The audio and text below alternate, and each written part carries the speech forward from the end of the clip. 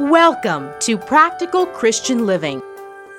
There's a sin nature in us, and it's not gone yet.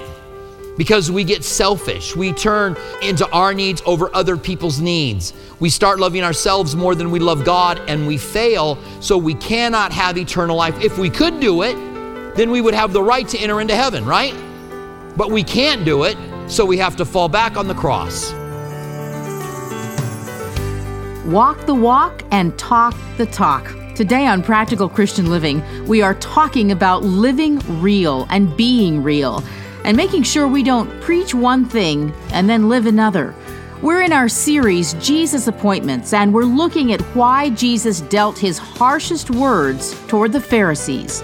We're in Matthew 23, 1 through 39. Here's Robert Furrow, pastor of Calvary, Tucson. We are going to be talking today about how to help someone in need. When you become a Christian, something happens inside of you. You are transformed. You are changed. And I'm not just talking about the fact that your sins are forgiven. I'm not just talking about the fact that God fills you with the Holy Spirit. I'm not just talking about the fact that God's got a plan, a purpose, a call for your life, that He's going to use you. There are some radical changes that take place in you. The Bible says that if anyone is in Christ, he's a new creation. Old things pass away, and behold, everything becomes new.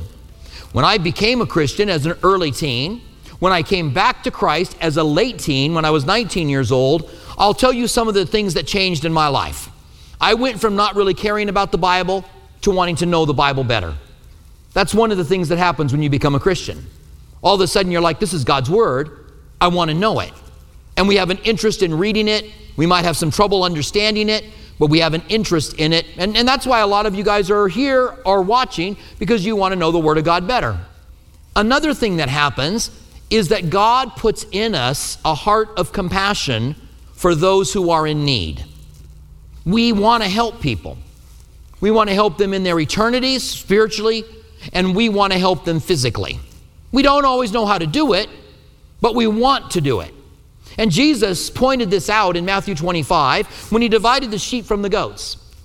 And He said to the sheep, I was hungry and you fed me. I was thirsty and you gave me drink. I was naked and you clothed me. I was sick and I was in prison and you visited me. And then the sheep say, when did we see you hungry or thirsty or naked or sick and in prison? And Jesus said, when you've done it to the least of these, then you've done it unto me.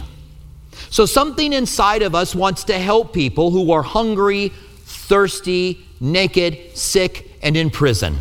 And when we do reach out to those who are in need, we are ministering to Christ, and we are revealing that we've really made a commitment to Him. This is the fruit of Christianity that is in each of our lives. Now, we have the account of the Good Samaritan that we're covering today. And I realize that a lot of you kids that are here have covered this in Sunday school. And that is probably a very familiar parable to all of you, but I think that you might be surprised with some of the things that we learn when we break it down line by line. For example, this came out of a conversation that Jesus was having with a lawyer. Let's take a look at it in verse 25. It says, and behold, a certain lawyer stood up to test him. This tells us that this lawyer was not sincere. He wasn't asking a sincere question. He was testing him. And here's where, in my mind, all of the lawyer jokes start. I immediately think, how many lawyers are sincere? I go into all kinds of things. If you're a lawyer here today, we love you. We thank you for being a lawyer. This is not like a lawyer we have today. It's not like a criminal lawyer. It's not like a real estate lawyer. It's not like lawyers that we might have that are here today. This is a man who had devoted his life to the study of the law in the Old Testament. The 613 commands, the books of Moses, how they applied. The lawyers were people who wrote laws, who informed people how they could keep the laws, who went and interacted with people that had differences about the laws. So he was a religious man who had spent his time in the Old Testament. And he comes to Jesus and he wants to test him. He wants to see, is Jesus going to say what I see out of the law? The law of Moses is his expertise. And he tests him saying, teacher, what shall I do to inherit eternal life? Now this question was asked by a lot of people. Nicodemus asked it sincerely. and got a good, sincere answer from Jesus. To Nicodemus, eventually Jesus said, God so loved the world that he gave his only begotten Son, that whoever believes in him will not perish, but have everlasting life. This story doesn't end that way because he's not sincere. He is testing Christ. And so he said to him, Jesus says, what is written in the law? What is your reading of it? You tell me, you're the expert. What's your reading of it? So he answered and said, you shall love the Lord your God with all of your heart, soul, with all of your strength, and with all of your mind, and your neighbor as yourself. Now, this is the right answer. This is correct.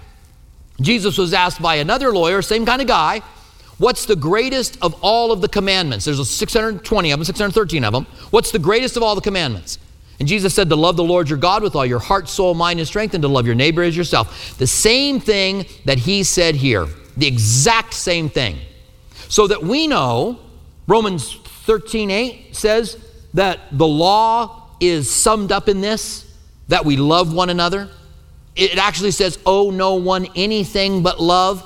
You owe me love. You may not owe me anything else, but you owe me love. And I may not owe you anything else, but I owe you love. And the whole law is summed up in loving God and loving people. That's how the law is summed up. The Decalogue, the 10 Commandments, the first 4 are about loving God. The last 6 are about loving people. If I love you, I'm not going to steal from you.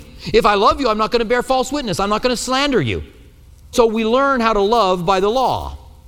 Now he says that this is the way he's going to get eternal life. That was his answer to Jesus. Master, how can I have eternal life? Jesus said, well, what do you read in the law? Well, I love God and I love people. I'm going to live forever. And so Jesus says, yeah, you got it. Go and do it. And the thing is that none of us can do it. Even if we got a fresh start. I have not always loved God with all my heart, soul, mind, and strength, and I have always not loved my neighbor as myself.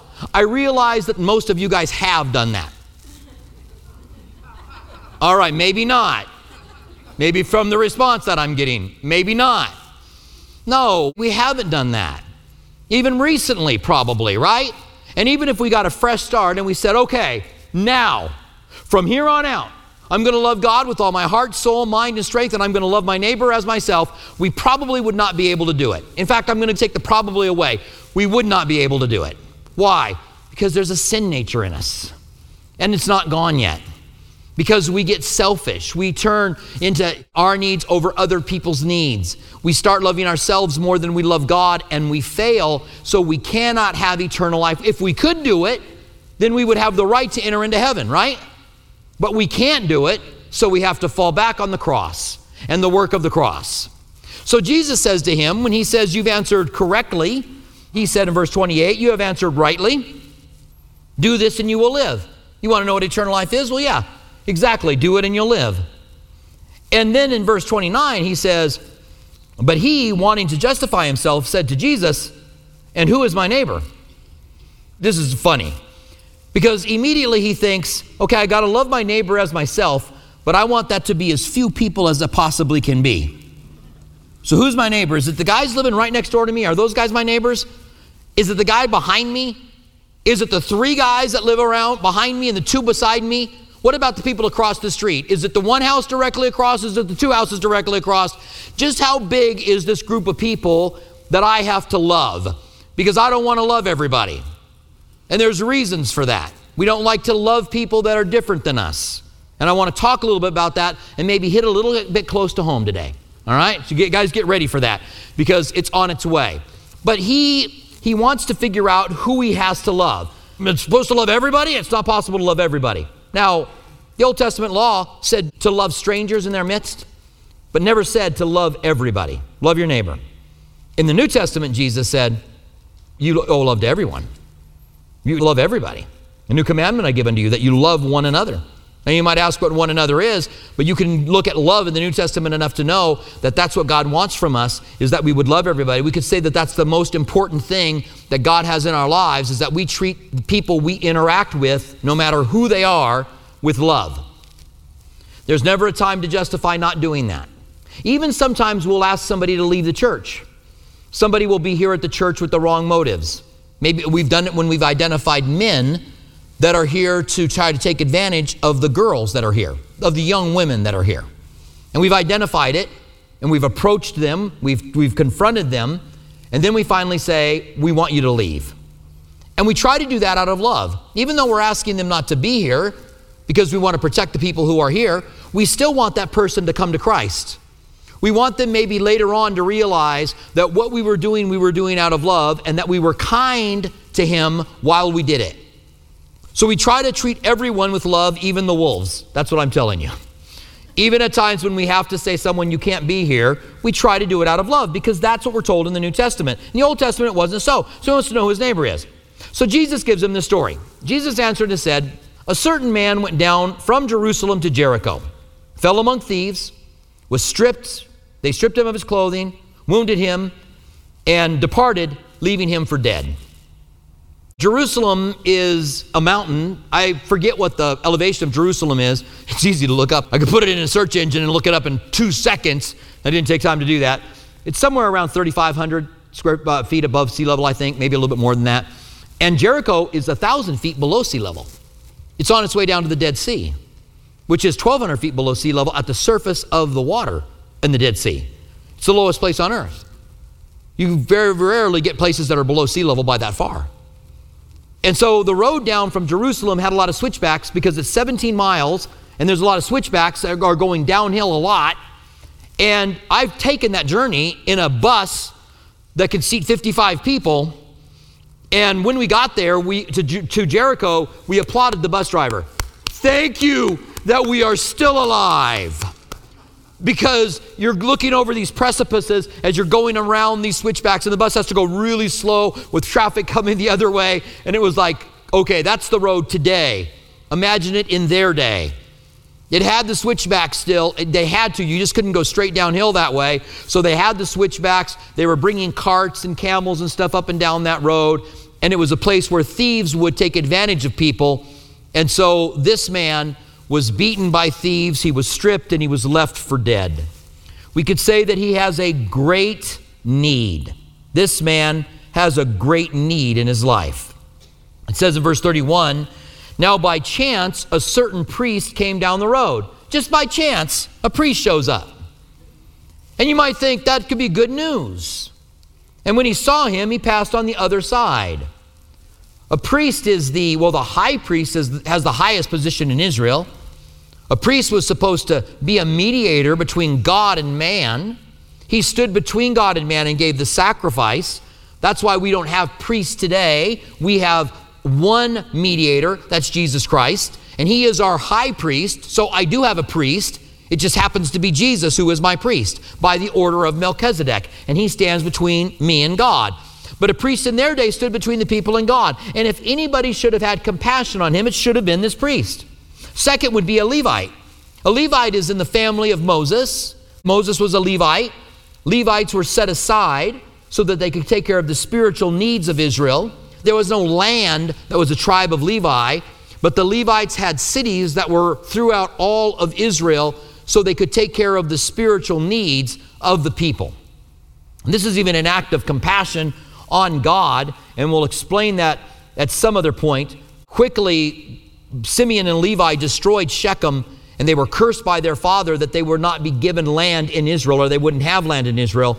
That was fulfilled by Simeon being assimilated into Judah, not having their own land, and God blessing Levi with being able to minister to the nation in different places and not given their own piece of land. So God used that curse and even turned it around for a blessing. That's how awesome our God is. He can take curses and he can turn them around and he can use them for blessings.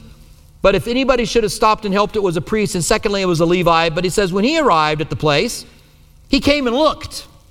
He's a little bit more interested than the priest who just walked on the other side, and he passed by on the other side. He was like, oh, no, I'm out of here. Now, I love when people speculate what these guys thought. Well, this priest probably thought if I touch that dead body, then I'm going to be unclean for 7 days. I won't be able to do my work. Or maybe those thieves are still lurking around. He didn't think that. The priest didn't think that. The Levite didn't think that. Why? It's a story. It's a parable. The priest didn't exist. The Levite didn't exist. They didn't have any of those thoughts. He's simply telling us that for that priest and for that Levite to walk by a man in great need is immoral. They should have stopped and they should have helped. And for us to walk by people with great need is immoral. We should stop and we should help them. We of all people, the Bible says, if you give to the poor, you lend unto God, and God repays you. We should have compassion. Then he says, but a certain Samaritan, as he journeyed, came where he was, and when he saw him, he had compassion. Now, we've talked about the Samaritan some, so I don't want to go into great detail here, but I do want to just kind of highlight it for those of you who may not be familiar with them. The Samaritans were a different people group than the Jewish people that lived in Israel. They were descendants of Assyrians and Jews that had intermarried. They lived on Mount Gerizim, and the area of Samaria used to be the capital of Israel when it was a divided kingdom. And there were several villages in Samaria that were occupied by Samaritans. They were different politically than Israel. They were different religiously than Israel. They were a different people group than the people of Israel. So they were radically different. And the Samaritans didn't like the Jewish people, and the Jewish people didn't like the Samaritan people. In fact, if you were Jewish and you said to another Jew, you are a Samaritan, is a bad word. And they said that to Jesus, remember? And they said to him, now we know that you are a liar and a Samaritan. They called Jesus a Samaritan. Now, today, that word's been totally flipped. And if I say to you, you're a Samaritan, that means something good, doesn't it? It means that you're a person who helps people. And I love how a name that was derogatory to the Jewish people has been turned around now to mean something that is incredibly positive. But this Samaritan sees him, and it says two things about him. Number one, he saw him. Number two, he had compassion. And these are the first two things that I think about that we need if we're going to help the people around us. Number one, we have to see them. We have to be aware of the people that are around us, the people we interact with, friends, families, co-workers, acquaintances, their friends, their families, people that we see driving down the road that have great need, and we just drive by them and we don't even think about them. I would say the first thing we need to do is look around us to see the people that are in need. We here at the church support Gospel Rescue Mission. They help the homeless in Tucson, and we support them. We think it's good. I think it's good for you to support them personally. It's a way for you to invest in those that are the poorest among us. And they give them the gospel. They take care of their personal needs. But that's not what we're talking about here. It's good to do that. I encourage you to do it. I encourage you to give to them. Look for them to be a charity you give to. We support the Samaritan's Purse, which is Franklin Graham's organization. They bring the gospel around the world, and they care for people's needs around the world. And we think that they are a great organization to reach out and not only help people who are in Tucson, but help the poorest people around the world. Personally, I want to help the poorest people in Tucson, and I want to help the poorest people around the world. And I think that's because I'm a Christian. That's one of the transformations God gave me. But that's not what we're talking about here. I don't just get to give some money and then go, I'm done. I have a responsibility when someone comes across my path that has a need. Doesn't mean I have to help everyone that comes across my path. It means that I should be thoughtful, that I should be seeing, that I shouldn't just be ignoring. And of course, for us, most often, that's going to be the guy standing on a street corner with a sign that says, I will work for food. Should you help that person? Last night I said I was going to do, and then I forgot. I was going to come back to it and cover it. And then I forgot. My wife told me later on, I was praying for you that you wouldn't forget. And I forgot until the very end when I came back from the prayer. I said, listen, by the way, so let me just tell you now. All of that to say, let me tell you now. I don't know that you have to help every person that you see on a street corner with a sign. But I also don't know that you shouldn't. I'm a cashless society. I don't carry cash anymore. You guys like that? I just don't carry cash. So when I see someone, I don't have any money to give them anyway. I don't have anything to give them. So a while back, I went to the bank and I got $100 worth of ones, and I kept it in my car until they were gone, and then I forgot about it. Then that may be a good thing for us to do. We may just go, you know what, it might not need to be $100. It might be more than that, it might be less. but something that you maybe get some 5s or some 20s or whatever you want to do, and you go, I'm going to give this money to people that I come across who are in need. And you might say a few things. There might be some compassion killers in your life. You might look at that person that's on that corner with his 2 dogs and say, he's asking for food to feed himself. He's got dogs. Why has he got dogs? There might be what I call compassion killers in our lives. Let me give you 3. I think there's more than this. But here's 3 compassion killers. He was an aware neighbor. He saw people, and he was a compassionate neighbor. And I think these could be compassion killers. Number 1, he got himself into this position. We see him and we go, you know what? They're probably an addict. They probably want to live on the street. They got themselves in this position. And the thought is, therefore, I don't have to help them. And it may very well be true. They may have gotten themselves, when you come across someone that has a great need, they may have gotten themselves into that position. They may have been at fault. But just let me ask you a question. Have you ever gotten yourself into trouble and God had compassion on you? Have you ever been the reason you got into trouble and then God rescued you and showed his love towards you? So that should not come into play. We want to be careful that we don't enable. I understand that. I have a family member who's an addict. I want to help her every way that I can, but I've got to be careful because it truly does enable her. So I need to be careful that my help is real help and that I find ways other than just giving her cash. I've got to be able to do that. But I could easily say, she got herself into this situation, therefore relieving me from having to have compassion on her. It's a compassion killer. Another one would be, they'll use this for the wrong thing. If I give this guy on the street corner $20 right now, he's not going to go buy food with it. He's going to get drunk. And then God's going to be mad at me because I'm responsible for getting the guy drunk. That's a compassion killer. First of all, you're not responsible if he takes your money and goes and gets drunk with it. He's responsible, you're not. Unless you give him the money and say, go get drunk. Then maybe you'll have some responsibility. Other than that, it doesn't matter. You give in the name of Christ. You're giving because you've seen someone, you've been moved to have compassion on them, and now you want to give to them. It may be somebody that you hear of that is going through a particularly hard time and they're struggling in their home. Let me give you an example of one that happened a few years ago. A family at our church that was a regular attender, their house burned down. And I love that in the church organically, didn't go through any leadership. Organically, a group of people got together and they pooled money together. And then they came to the church and they said, could we have a fund here at the church that people could give to help them? And so we let the body know in a more general sense. But I love that it didn't start with me saying, hey, you guys, we got a family that got burned out of their home. Would you help? It started by people in the church that saw their great need and said, I can't help them completely, but I can help them.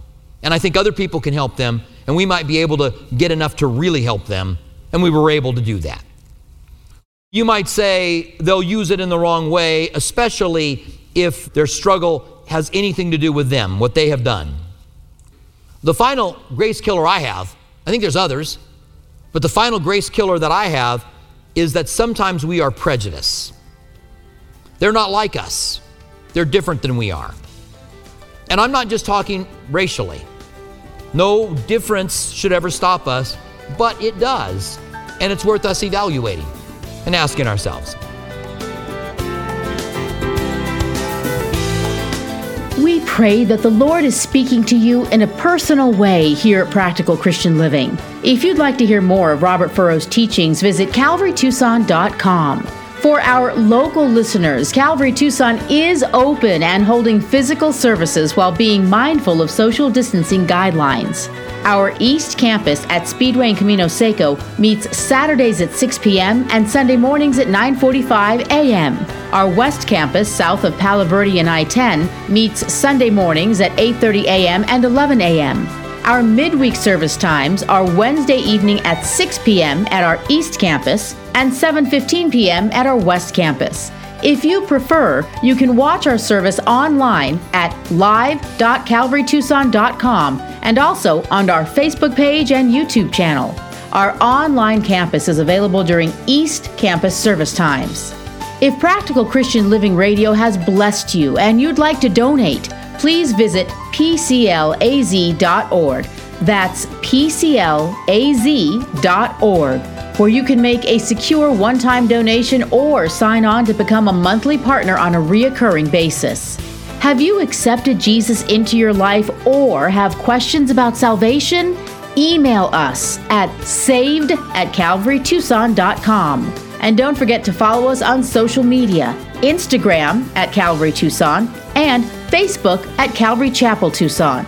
We want to remind our local listeners that you can watch Practical Christian Living Sunday mornings at 8:30 on KGUN 9 TV.